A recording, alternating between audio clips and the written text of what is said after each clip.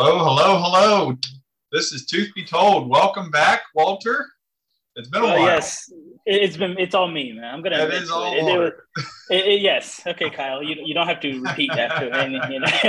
No, it's been me. If everybody's looking, I had to move. I moved into a new house. The process, if you know me, took about 13 months, and I was miserable every single day, including move-in day. So I will tell you that it's good to be back. I miss this. My weekends were spent looking for furniture and stuff like that. So this is way better. Well, we can thank Todd. Todd King is back with us today. Yes.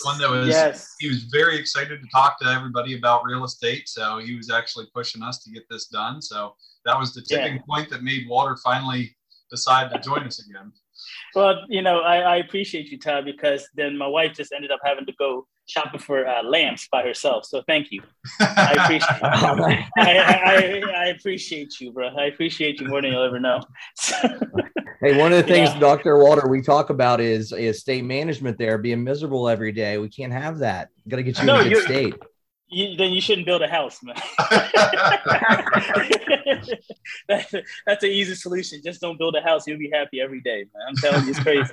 It's crazy. But no, I'm actually very, very excited, man. Thank you so much, Todd, for coming back on to the podcast, man. Thanks for having me, guys. Yeah, so we thought Todd would be a good person to talk about real estate because last episode with him, he talked about his history with Rich Dad, Poor Dad, and that's kind of where we're going to let Todd take over for a little bit and first tell us a little bit more about Rich Dad, Poor Dad and why that kind of how that got you into real estate and go from there. Can I just say real quick, Todd, before you begin, I don't know anybody that doesn't know or hasn't read the book, Rich Dad, Poor Dad. If you listen to us and have not read the book, Rich Dad, Poor Dad, you need to stop this podcast right now. Come back, of course, but stop, go read the book. And then, because it's going to change your life. It really is just so. When you're done, it seems simple enough. But while you're reading, you're like, "Oh man, I never thought of it like that." And I think it just changes your mindset. So, Todd, you're the man of the hour. So please let me stop interrupting. Oh, absolutely. So, originally, I was at college WVU, and I went to a class that Robert Kiyosaki and the company, it's called Rich Dad Education, was the name of the company. And I went to a class, and I was like, wow, this really makes a lot of sense. So I actually went and flew down to Florida. They had an office in Cape Coral, Fort Myers, Florida, one of the branches for the Rich Dad Education side of the company. And I was real young, 23, 24 years old, just graduating college. I didn't leave until they hired me. I was like, I so believed in the concept so much that I went there the same day, stayed in a hotel, went back the next day and went back again. And finally they hired me and as a coach. And it was the best thing that's ever happened to me, and wouldn't be coaching doctors and dentists if it wasn't for me starting with Rich Dad. And tell you what, the most important thing kind of to understand about the whole Rich Dad philosophy and learning, what I've learned from Rich Dad, Poor Dad and Robert Kiyosaki is understanding investments. Before you could even be a coach, you have to understand how investments work. A lot of people understand, they know, hey, I'm going to get this return, I'm going to get that return, or are you really getting that return? What is your true return on that investment? And that's the biggest thing he taught me. And I really wanted to just kind of start today with just, hey, do you really understand your investments? And kind of talk about a few different investments. So for example, what are you guys investing in? What are some of the things you're doing, Dr. Walter, right now? Well, stocks. You're investing in your own business. But I love stocks. I'll be honest with you. I love stocks. And I'll tell you that real estate scares me, right? So I've been really looking into syndications, but yeah, let me see. What else do you invest in? My buddy, he started a whole collection on watches. And if anybody knows, when it comes to the price of watches like Rolex and stuff like that, I mean, the value. See, listen. I invest in them as well. Why am I talking? So again, I mean, these are little things that you don't think about, right? When you don't know. And now that I know, I'm like, man, I never thought about that. The fact that a Rolex could literally 3x in a few years. I mean, it's been booming recently, right, Todd? Like, this is what I'm hearing, I'm reading, and it's crazy. And you're like, a watch, really? But it's just a store of value. It's just the ability to just say, hey, I want, the demand is going to be there.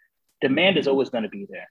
So something like that, even Porsche, And we're talking the high end stuff here, right? But it could be anything, like Pokemon cards, like, you know what I mean? Like that's gone crazy. I remember at one point my brothers were, taking other kids' Pokemon cards, like, oh, I'll give you 5 for 1. And I'm like, hey. I didn't realize my brothers were hustling, these kids, but it was true, right? You can find value in a lot of this, right? NFTs are big right now. I still don't understand them, but non-fungible tokens, to me, I'm just like, you just drew a picture and now you're selling it for millions of dollars, but people want it, So there's so many different things when it comes to investments, man. Yeah, what about you, Dr. Dumper? What's your favorite investment right now? I'm kind of the guy that likes to spread his eggs across multiple baskets. I've recently been doing maxing out I bonds because the inflation is super high. So they're paying at a little over 7% right now. I have getting into real estate with different companies through the REITs, where fundrise.com and there's Peak Group it's kind of a real estate hands-off approach, and then the traditional 401k stuff with stocks and bonds, and investing in the dental practice, because that's really the biggest dividend. Investing in equipment and upgrading everything, because that pays for itself, and that's been the biggest return I've gotten. Absolutely. Well, luckily you got a great guy. Greg, a practice CFO. I know you work closely with him. He's got a great handle on what you're doing. But, one of the things that Robert talks about is understanding cash on cash return. And I'm just going to explain it very simply, and then we're going to take a little deep dive into it. So cash on cash return is your total return net, right? Divided by your total investment. Okay. So if you invested $20,000 in a Pepsi Rolex watch and you got $30,000 back, well, what's your return on your investment on that? 10,000. Yeah. What's that? 10,000. 10,000. 10,000. Percentage wise, what would it be? 50%. Yeah. 50%. So yeah, 50%, right? So it's 50% return on investment. A lot of people don't even realize when they're putting money in different things, what their actual return on investment is. What is the safest overall? And I'm not going to bash on banks too much here because banks play a big role in what we do. But what is the safest investment for most people out there? Somebody that doesn't have the connections that you guys do, or understand NFTs, or have somebody that they work with, like Dr. Kyle does there at Practice CFO. What's the safest investment out there right now? I was going to say retirement, but I'm not even sure of anymore. The past 3 months have kind of said otherwise, but go ahead. Yeah, I'm not really sure. Probably a CD. Okay. True. You're right. CD. Yeah. So a CD is historically a CD, and in Robert's terms would be a certificate of death or a certificate of depreciation. But right now, just to give you an example, you're getting less than 1%. And if you invested in a CD, a lot of people, it's good for a lot of America because they're going to spend that money if they don't invest, or they don't know how to invest properly or invest in the right things. They're not educated in it, right? But if you're getting, let's say, a 1% on a CD, the problem with that is, and with a lot of investments, is that money even liquid? No, it's not really. I mean, because if you pulled that money out, now you lose your interest, a little bit of 1% interest that you have, you pull the money out early. So it's not even liquid to be able to change it around. People could argue and say a Rolex isn't liquid, or, real estate's not liquid. Well, we can always sell it if we buy it at the right price. And kind of what you were just talking about, supply and demand, that's the valuation for everything in our lives, including real estate. I mean, if there's more supply, then there's less demand. What's going to happen to anything?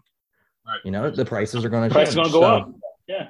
So my thing is, and really when how Robert taught me this, and how we really, and I still to this day believe in this, and it's how I even look at dental practices. You figure out your cash on cash return into something, but let's say you're getting 1% in a CD. You have $100,000. You're going to put 1% in a CD. Now, how much are you going to make in a year? How much extra money are you going to? $1,000. $1,000. Well, here's what most people don't realize. What's inflation? 7%. But now it is. Yeah. Historically, since 1915, It's been 3.4% per year historically since 1915. So if you're investing in a CD, think about this. If you're investing in a CD at 1%, or even something else that you're getting 2 or 3%, maybe something maybe a little more creative, and inflation historically, we're not even talking about what it is now, is at 3.5%. Your personal buying power and your personal net worth, in theory, is actually going down per year. Mm-hmm. So it's not the safest investment. It's not, but for some people it is, because they're going to go spend that money. They don't understand the principles of investing, and they probably never read, obviously the Rich Dad Poor Dad book, or many other, financial books. So, I mean, CDs do serve their purpose. I don't want to get into a huge thing, but the CDs are great, because if banks didn't have the CDs and didn't have places, certificates of deposits, guess what? They wouldn't be able to lend money for all of us on dental practices and things like that. They're lending that money because they have to have that money coming in. So they're using that safe money, and they're using that to lend 10 times more than they're getting in. So that's why I love banks in some regards. And because, if we can actually use banks to our advantage. So we got to be creative with our money. So any entrepreneurs on here, any doctors that are listening here, I really encourage you to think about when we start talking about real estate, and you can use what I'm about to teach you guys and how to analyze this. You can use this on any business. I use it with my dentist that I work with right now when we're doing a merger and acquisition. I own several other companies as well. I'm constantly using how are we doing my cash on cash return. There's EBITDA, there's all these different terms, different things, but truly it comes down to, what is your actual cash on cash return going to be? Right. So I'm going to put you guys on the spot, and I know you guys never heard this before, but if I would go buy a rental property and I had the cash, let's say I've owned more properties in Louisville, Kentucky in my life than I've owned anywhere else. I've never lived in Louisville, but it's a good Midwestern city that you've always been able to get good prices on real estate. It's always had a good economic development commission that's always been growing the area. They have really good landlord friendly laws compared to a lot of states. So I've owned more units in Louisville. And just a disclaimer, I did sell a lot of my real estate a little too soon, because I thought when COVID happened, I'm not going to lie, I thought that the market was going to have its correction sooner. I still think it may be coming, but that's a whole nother thing. But I started liquidating then, but I still liquidated good. But I mean, more units in Louisville. So I like Louisville, but you could buy a house for $70,000-$80,000 and you could rent it out for, let's say $100,000 a month. Just a really quick thing I'm going to teach you guys when you're looking at real estate. If you can looking at a rental property, and if you can just really quickly, if you look at the purchase price and you look at the amount of rent that comes in, if that is a 1%, we call it the 1% rule, then you know that you should, but there's still a lot more you need to do it. On the 1% rule, you should get about a 10% return on that investment. So if it's a $100,000 house, for you to get about a 10%, which I wouldn't recommend investing in anything, you know that you need to get that property needs to get about $1,000 a month in rental income. Okay. So I'm going to give you a really good resource here. There's a website. They have a free and a paid version, but you just need the free version for anything that anybody on here is doing. It's called rentometer.com. I have no affiliation with them. It's just one a website that I use. I love it because when I'm looking at different areas, even your own areas with Rentometer, it analyzes all the active rental listings in that area. So you type in the address of the property you're looking at, and you'll see about what it'll come in, what it'll rent for per month. So then we can start figuring out, now we break it down and start figuring out our cash on cash return. That's kind of the starting point. We got to figure out what we're going to get in rent. Okay. So if you had the cash to buy that property, all cash, and didn't get bank financing, do you think your cash on cash return is going to be higher if you paid all cash for it, or if you went and got a loan from the bank? So where a lot of people get confused here. Think about this. You're buying an $80,000 piece of a 2-bedroom, 3-bedroom, 2-bath house in a safe neighborhood, not a working class neighborhood, and you had the $80,000 cash. Are you better off paying cash for it, or are you better off putting 20% down and getting a loan? Getting a loan. Yeah, the loan. Because you guys are right. You can get 4 houses if they're all the exactly same. Right. Yep, exactly. So let's kind of like just walk through. Let's walk through a property, like a sample property. Let's just say we were able to find one in a working class neighborhood. Let's say, you guys can write these numbers down. Let's just say $80,000 purchase price on a house. Okay. And I'm going to show, because a lot of people on this call are probably thinking, well, I would just pay cash for it. And I really want, the whole purpose of this is for you to maximize your investments. So I really would love for everybody on the call just to take these numbers down, listen to it, understand, hey, if you're at the end of the day, if you want to go pay cash for all your properties, that's your choice. Obviously, you don't have a mortgage on it, but I think I'll at least give you a different perspective on why I don't like to pay cash or use all my cash on one deal, and how I've been able to acquire the amount of properties I have is because of a term called leverage. And so if we have an $80,000 house, let's say we go to Rent-A-Meter, and we say that property, let's just say, is going to be $800 in rent. That gets us our 1% rule. Mm-hmm. They're probably a little bit lower numbers right now with inflation. We could do, it'd probably be pretty hard to find a decent $80,000 house. You can do the same thing, 120, 1,200, whatever it's going to be. What's the first thing that has to get paid? Just so everybody understands all the expenses that are associated with their rental property. Well, you have to pay your mortgage.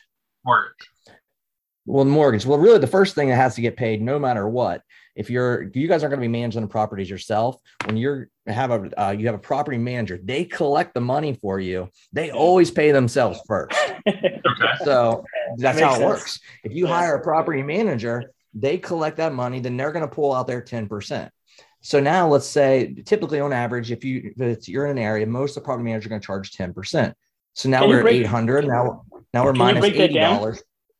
Can you break that down when it comes to property managers? Like, how do you really look for a good property manager, right? Because in my mind, a good property manager is to keep that tenant in the spot for as long as possible, right? Without high turnover, because I'm sure you're paying them every time they have to find somebody. So like, how do you make sure that you said 10%.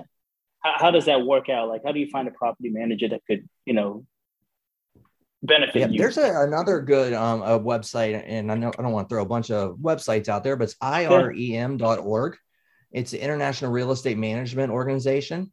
And you can go in there and you can type the city that you're looking for properties, and it will tell you who's actually the certified property managers. It's better than some states. Like, I'm originally from West Virginia, and I have a lot of rental properties in Morgantown, where the college is. Well, in Morgantown, you don't even have to be a licensed real estate agent to manage other people's properties. Somebody gets out of prison, whatever, they can start taking money right now, and they can advertise as a property manager. They don't even have to have an LLC set up in some states. Now in Pennsylvania, where I live now, you do have to be a licensed real estate agent to manage somebody else's property. Okay. So it's a state by state thing. But just because you go to real estate school, that doesn't mean that you understand how to manage money and manage somebody's properties and everything to do with it. I've been to real estate school. I was a licensed agent in Florida for a while when I was down there working for Rich Dad Education. And, they don't teach you anything about property management. There's some weekend classes, kind of like, you guys can go to a weekend class on an implant. Are you ready to do a full implant on somebody Monday, the day you get back from a 2-day CE class? Probably not, right? There's a lot more that goes to it. Right. And it's the same thing with like the people that say they're in property management. So, but if you go to irem.org, I think it's .org, maybe .com, but .org. Okay, perfect. Yeah, should be able to type it in the city, and you should be able to get a good reference. That's what the first person I like to find in an area, because that's the start of what I call your power team. One of my other companies is actually called Power Team Advisors. I'm so big on power team because you can't be doing this stuff yourself. I can't be managing my properties. I can't be getting calls in the middle of the night. If I got a call about a toilet in the middle of the night with all my properties, my wife would probably hang me. So I can't do that. So you have to be, and same for you guys. You guys need to focus. Any dentist on here needs to be focused on their business. They cannot be focused on worrying about the little things about property management. Right. So that's the thing. You have to have a property management, and if the numbers don't work with a property management, don't buy it. If you can't hit what your minimum is going to be, then if you say you want a 14% minimum or whatever you make a commitment to yourself on, if you can't hit that, then don't buy it. You got to have all these expenses we're going to talk about. And the reason I'm going to go through this, some of it might seem a little basic, But, I think the most people, if they're going to buy single family homes, they need to make sure that they're calculating for everything. Right. So we'll do our property management first. And if you get like in Louisville, I was actually down to about 5% on property management because we had a lot of units and they were managing a lot of them. So if you just buy one or two, you're typically at 10%. Actually, and I haven't even seen what they're charging. I don't know if they've increased it with inflation. I haven't bought any properties in the last 14 months. So I don't know if trying to keep on holding out, but I don't know if they've even raised with everything else. So you got your property management first, then we got to pay our taxes. Okay. We got to pay our taxes. So on a house like that, let's just say maybe, I don't know, $600 a month or $600 a year, $1,000 a year. It's a little bit lower in Kentucky. It's not, I know in Texas there, you guys have super high taxes, but you guys don't pay the state income. So they make it up on the tax side. They do. Yeah. On the property tax side, where Kentucky and West Virginia, some of these Midwestern states that have the highest cash on cash return for investments, they do have relatively low property taxes. Okay. Comparatively. So let's just throw, it's $500. So let's say $600 a year, divide that by 12. What's that? $50 a month in taxes. Yep. Okay. And then we got insurance, which is usually probably about $50 a month for a rental property. So we have insurance, and then we have repairs. We have to do a budget for repairs, and a lot of people don't really think about, oh my gosh, what's repair? So I always put a 10% budget in there at least. And that's on a property that's a good property that did good in the inspection. Now, you always get an inspection, right? And if you did a good home inspection, should tell you on there the estimated life expectancy of the roof. It should tell you the estimated life expectancy of the HVAC unit. So I always take that and I say, let's say if the roof's only got 3 years left, and I know a roof's going to cost $15,000, I'm going to add that in addition to the regular 10% repairs. I'll break that down over the next 3 years. Okay. So if I know an HVAC unit is going to cost me $7,000, I'll break that down over 3 years and start putting that in my repair fund or a separate escrow account that we keep together just for repairs. So the worst thing you can do. Yeah. So let me just kind of break that down, make sure it makes sense. So let's just say that you're collecting $12,000, right, a year, and you do all the numbers. Let me say you're putting $5,000 down a month for that $15,000 roof, correct? So if we did, say the roof is $15,000, and you broke it down over three. Yeah, over 3 years. That's so $5,000 a year. Divided by 36 months, $416 a month I would budget in there. Right. Yeah. If you do that per year, that's about 5,000. So the question is, so you're basically saying that be prepared for maybe the first few years to not be net positive based on what you're talking about so far. It depends on your strategy. Absolutely. Right. Okay. Yep. And then you may not want to, or you go ahead and factor that in the total investment side of it, you factor that in the front. So instead of paying 80,000, your total investment into it's going to be 95. You could always look at it like that as well. Right. There's kind of two different ways you can kind of look at it. Okay. But depending on whether you're going what we call PCF, which is your positive cash flow monthly, or we can look at it as a part of our total investment. So there's two different ways you got to look at it. If we're going to put the money up front, or we're going to put it long term. Right. Okay. So let's just use 10% for now for the repairs. And let's say, so monthly it's 10%, it's another $80 a month in repairs. Now, the other thing is a lot of people, and I've never seen a broker that's advertising rental properties or apartment buildings. Apartment buildings, sometimes you can do some of the commercial brokers, but just regular rental properties, they don't factor in vacancies. You're going to have a vacancy allowance. Right. You have to have a vacancy allowance. I like to use 10% of a vacancy allowance as well, because 10% a year on a vacancy allowance will give you approximately, 3 to 4 weeks a year that property can be vacant. Okay. So that way you're using that number as is your vacancy allowance. That, hey, this property, even if a tenant moves out, as long as we hurry up and get it, the turnover, we call it turnover, get it painted, get it ready again, then we know that, in 3 to 4 weeks, as long as if we're in a good area, that shouldn't be a problem anyway. but that gives us a little bit of buffer. Now we know we're still going to hit our cash on cash return number.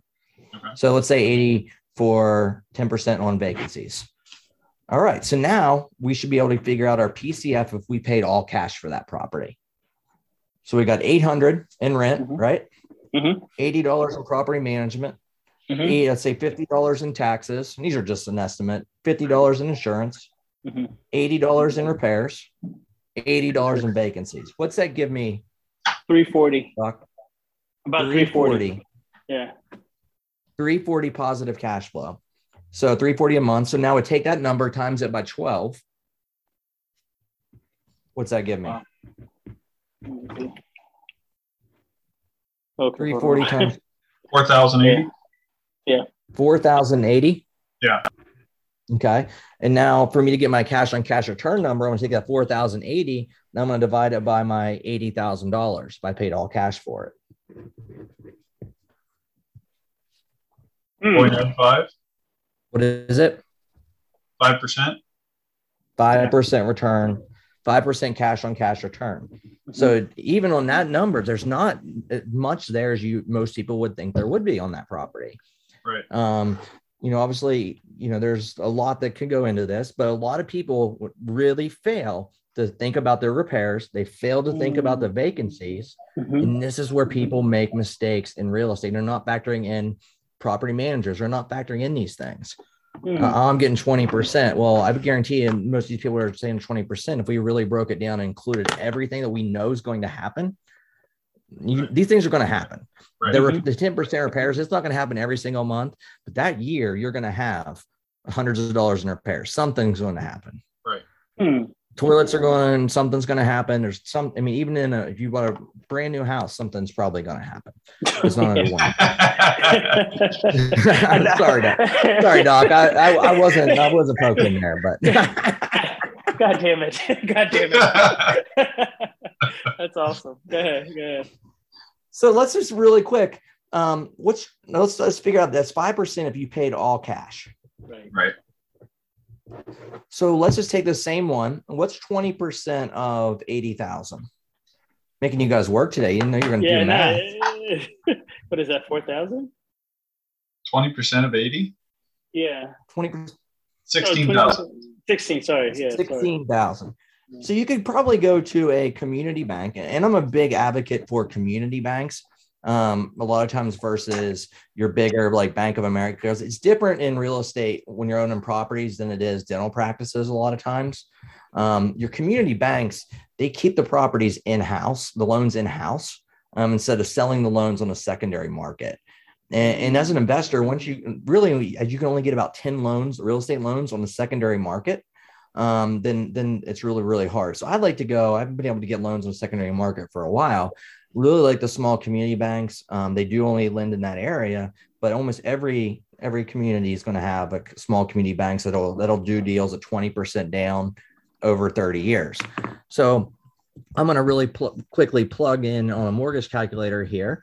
So our loan at 80,000 minus 16. So we're getting a loan for 64,000.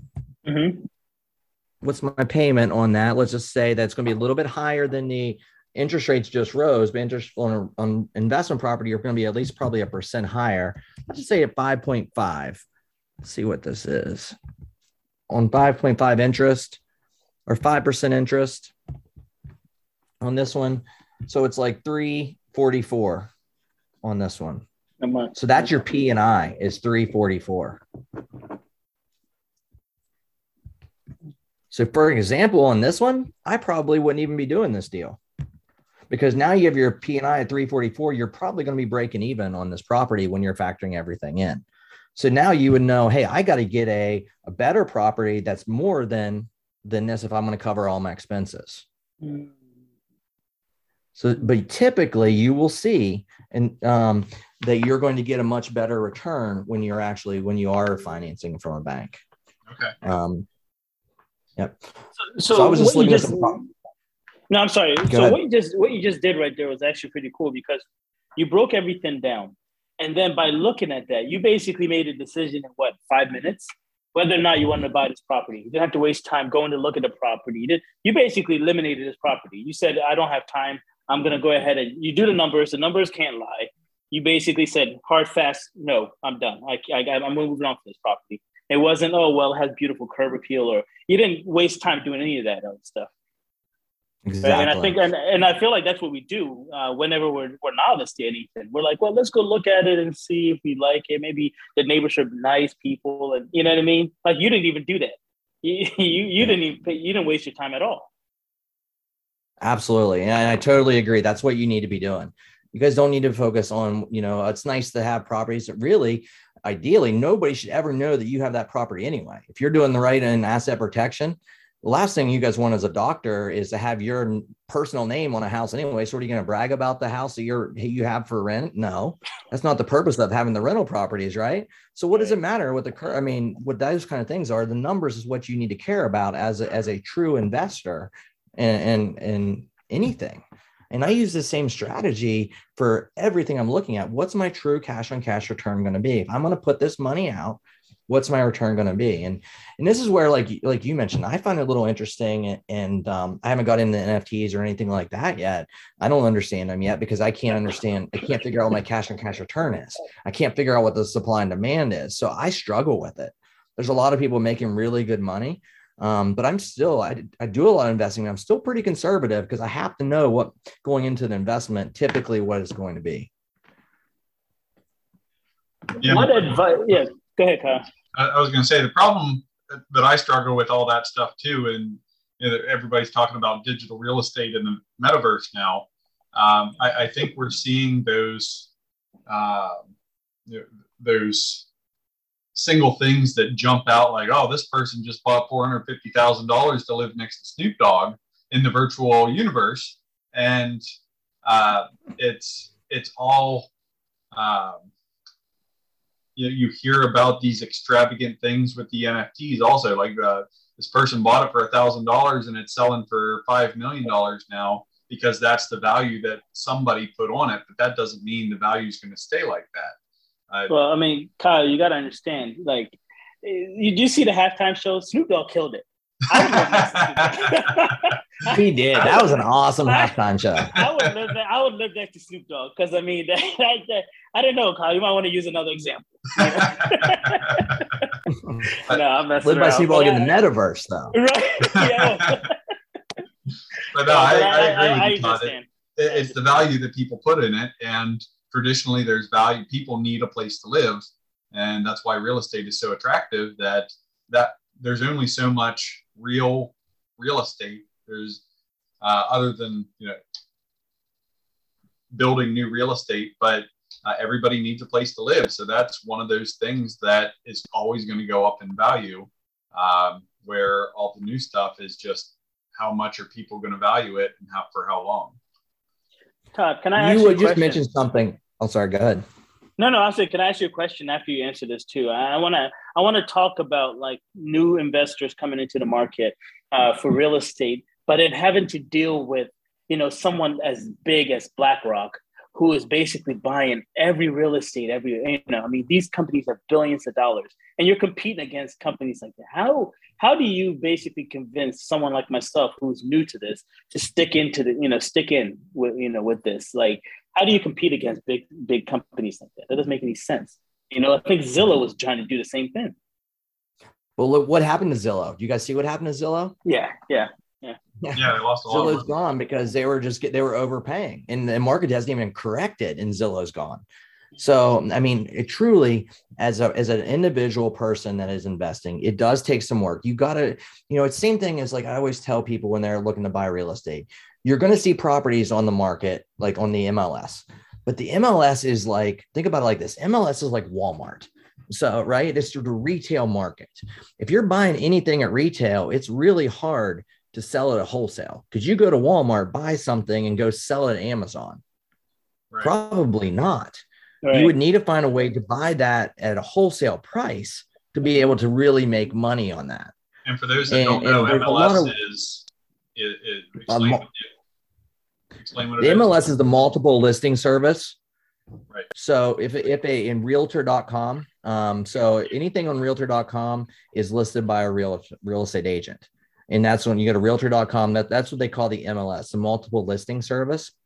And that's where most people in a good market, like right now, they put it on the MLS, because why would they sell it any other way when they could put it on the MLS, get the most exposure, create a bidding war, and get higher prices than they're ever going to get right now.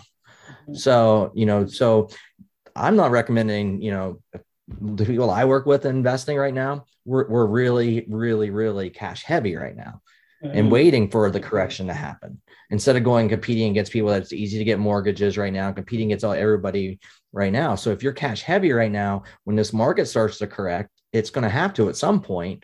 There's going to have to be, because interest rates are going to go up, inflation's going up, people aren't going to be able to afford the mortgages and the houses. So there's got to be a point where there's going to be a correction. So if you get yourself in a cash heavy position, you're going to be able to get discount properties. Back in 2010, we were buying what they call REOs, which are bank owned properties. That's after the foreclosure happened. Banks were liquidating homes. We were buying homes in Cape Coral, Florida for $100 a square foot. And that includes the land. This is 2010. It's not that long ago, 12 years ago. And that was kind of at the bottom of after the last correction. I went through the last correction. I was started in investing in 2005. And so I started investing right at the peak before. So I saw it go up, I saw it go down, and I saw a lot of people make money, lose money, and people making money again, and people making not good decisions with their money again, like it was happening back then. But if you can hold on, there's going to be what we call a wholesale market.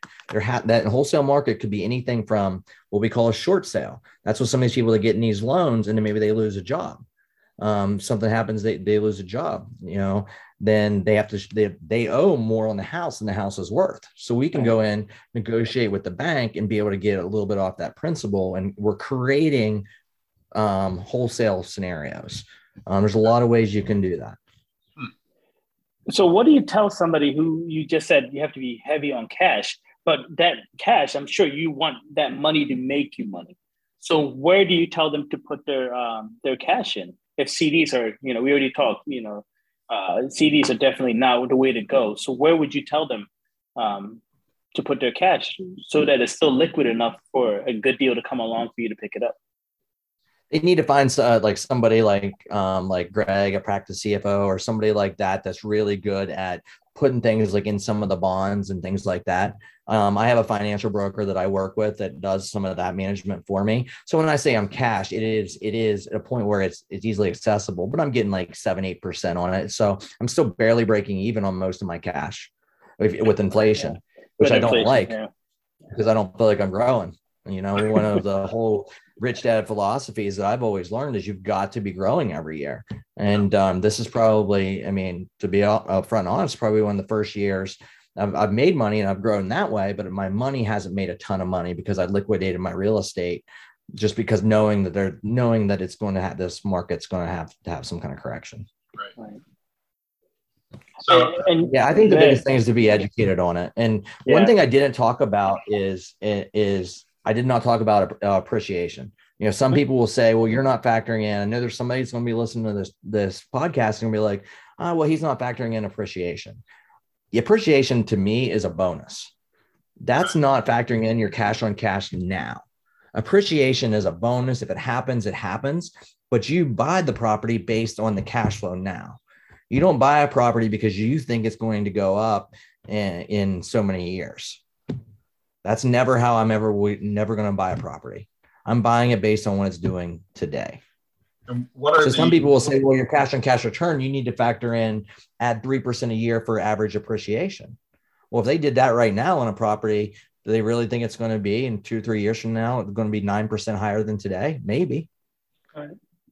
What are the tax, or do you know what the tax strategies are as investing in real estate compared to some of the other traditional investments of stocks, bonds?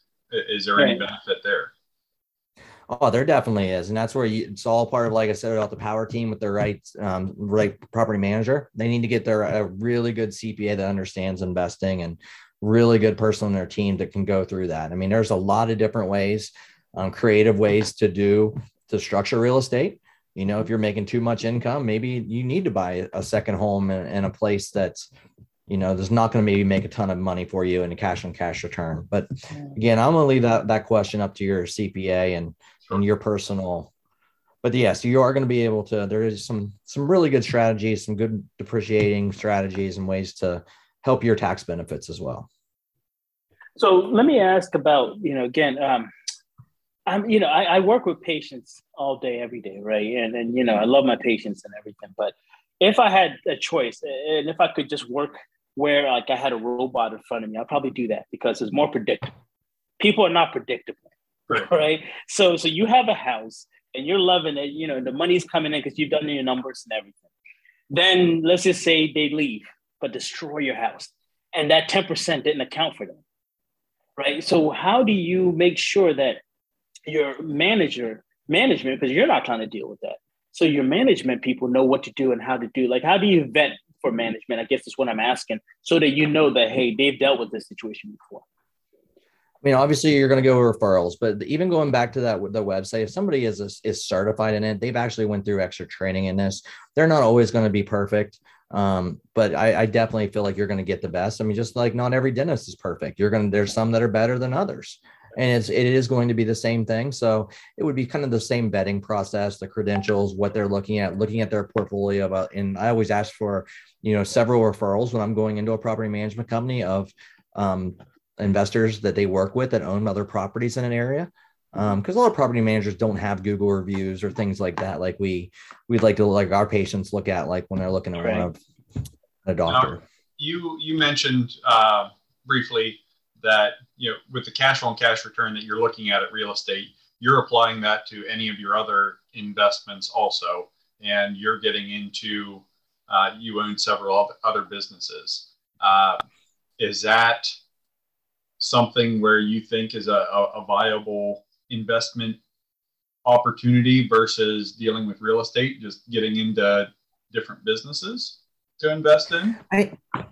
Absolutely. And that is one of the things that I'm looking at right now is investing in other companies, because I do have some extra cash right now and I do want to invest it. So we're looking at buying some companies that aren't doing so well. Just like in when COVID hit, there's a lot of dentists that didn't reopen, right? The merger and acquisition market in dentistry was there's more action in that market in the last 18 months than there has been, at least everyone always tells me, than there has been in a long time. So, I think it's the same thing. There's a lot of businesses that haven't been surviving, but I know that if they had the right C-level team, the right power team members, they could survive. So there's some other things. I definitely would encourage anybody to look at their cash. And if they're going to put in any cash outlay, what is that return really going to get you? The same thing with I tell my clients, if you're going to look at a merger and acquisition, if you have to do an outlay of cash, what are you looking at? What are we going to get in return for this? And that's when we really get some of the creative fortune strategies. When we're doing merger and acquisitions, we like to do earnouts to make it a win-win and kind of have both people. So it's not one person that's going to win. Both parties have to win in a lot of the deals that we structure when we're doing dental mergers. Now, when you talk about different businesses, this is what I have in my head. You guys watch the Ozarks? Shark Tank? Oh, the Ozarks. On Netflix. Mm-hmm. Todd, you ever see what that? show is it? Ozarks. The Ozarks. Oh, Ozarks. Yeah, the money laundering. Yeah. They're always buying up these small, underperforming little businesses, and they use it to clean the drug money to run through. But it's basically they're looking at the numbers, and I mean they're puffing up the numbers with drug money running through it. But that's basically what they're doing, right? They're looking at a small business and ways that they can make the numbers work to launder this drug money through. But we don't encourage anybody to. I'm not encouraging. I'm just that's what's running through my head with investing in different businesses. We just got back to the podcast. Let's not get canceled immediately because you spent some time. You spent some time watching Ozark. Okay, let's not do that. All right. Back to other questions.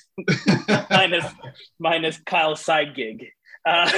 When it comes to getting people invested or excited about real estate, if you had to put top, I don't know, three reasons why you should do real estate versus stock market, right? Because we've been sold that stock markets are kind of like your retirement tool, right?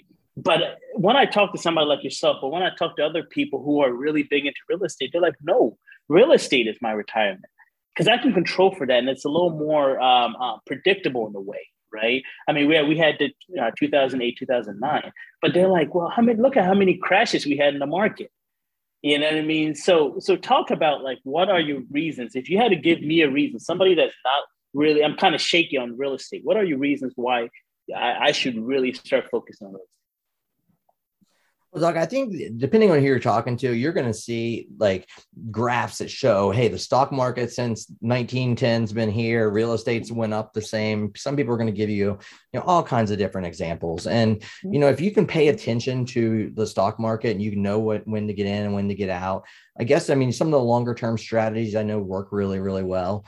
I've always been a real estate guy myself. I feel like I can control that more so than I can the stock. I think it goes back to that's probably the main reason for me. I like to be in control of that.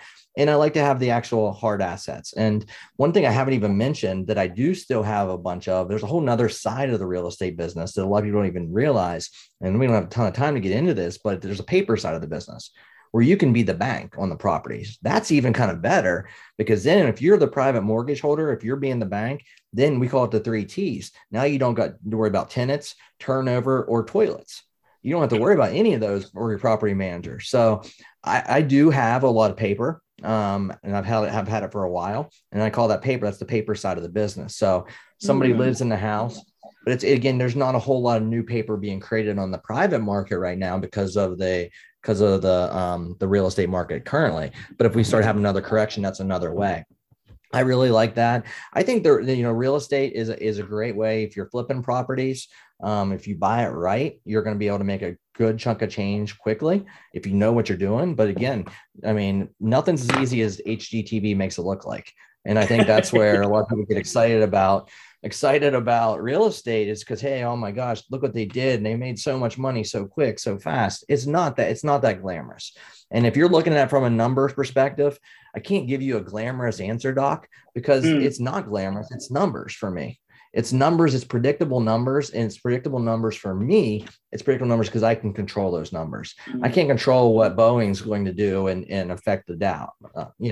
I can't control yes, there is. There's extent, and I know that, a lot of really good financial advisors, they're going to diversify. And both of you mentioned about how you guys diversify. And that, I think that's important in anybody's strategy. I don't just invest in real estate. I invest, like I said, in paper side of the real estate and real estate. I still have some stocks. I still have mutual funds. So I think diversification at the end of the day is the most important thing. So I think for somebody like you, I would tell you the main reason you need to do it, Doc, is because of diversification.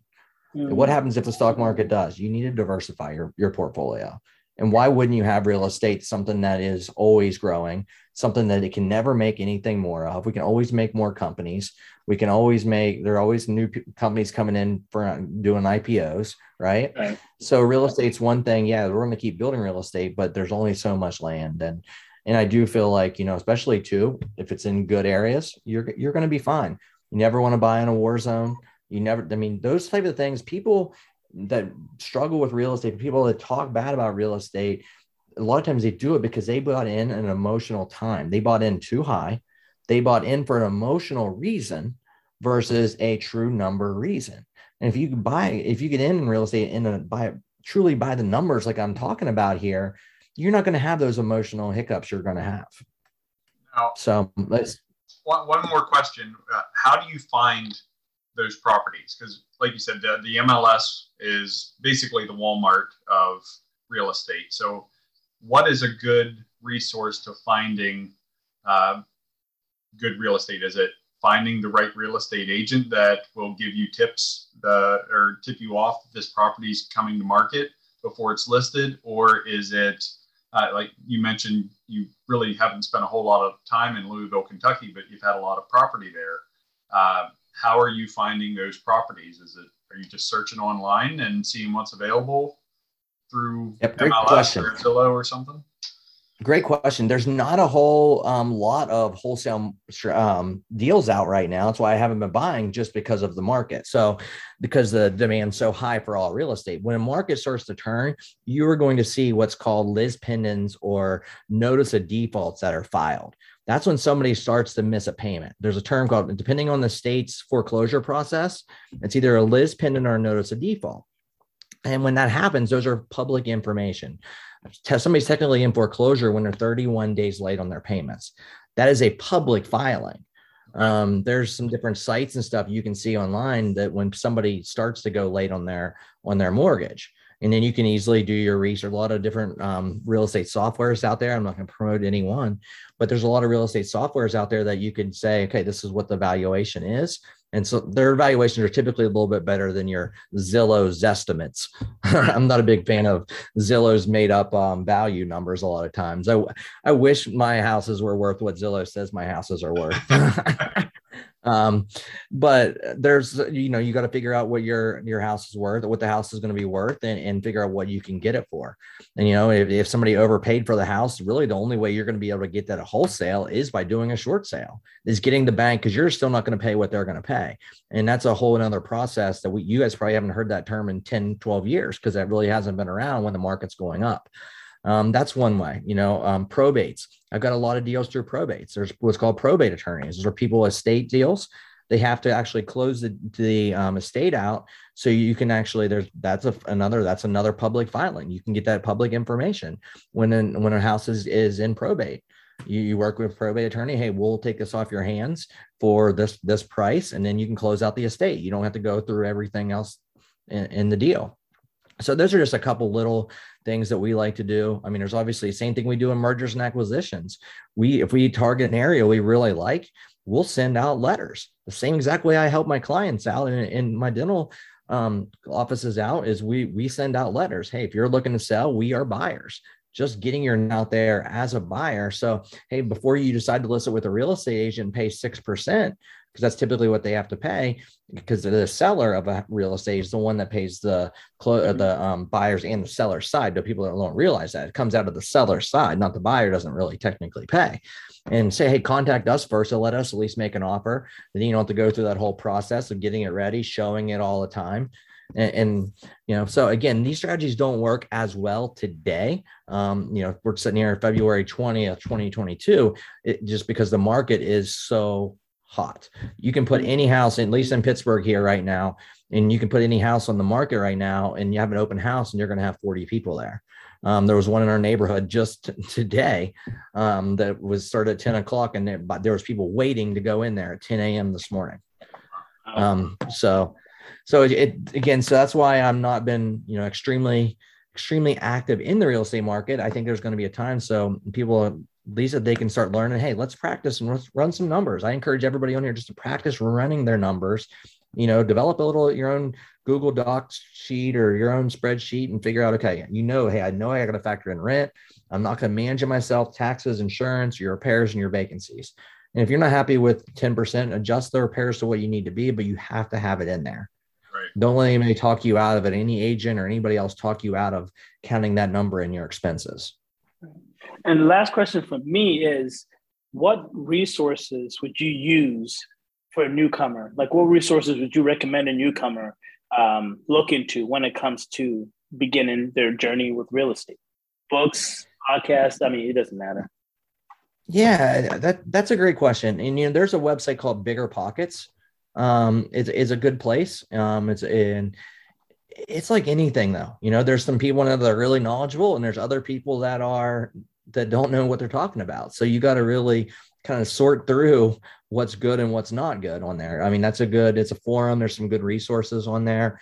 I definitely, anytime you can, Robert always has podcasts and stuff too. That's another good source on there. I'm trying to think of some other ones that are out there.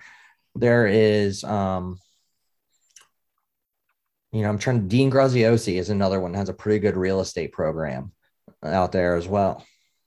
So I said I already asked my last question, but this is really my final one, because I see a lot of commercials on investing in gold and silver right now, and they always have a little snippet of Robert Kiyosaki saying, "I love silver." How much does he really like investing in silver, and is that a good investment?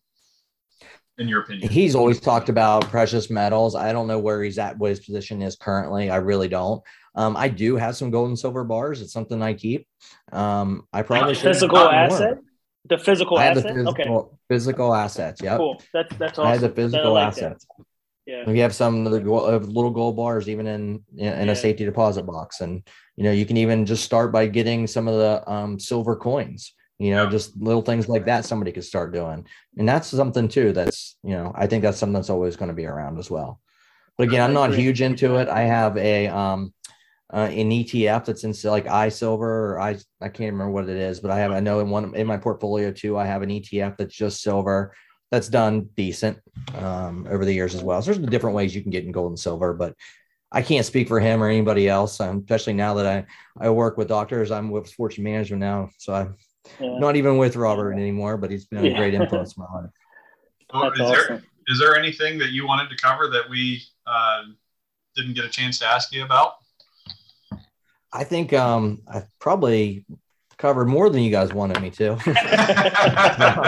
I always tend to talk too much.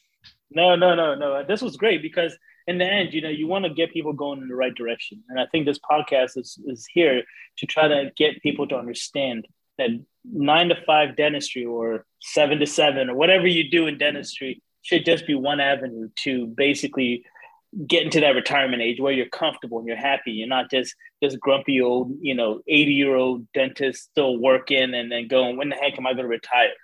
That's the last thing we want to do.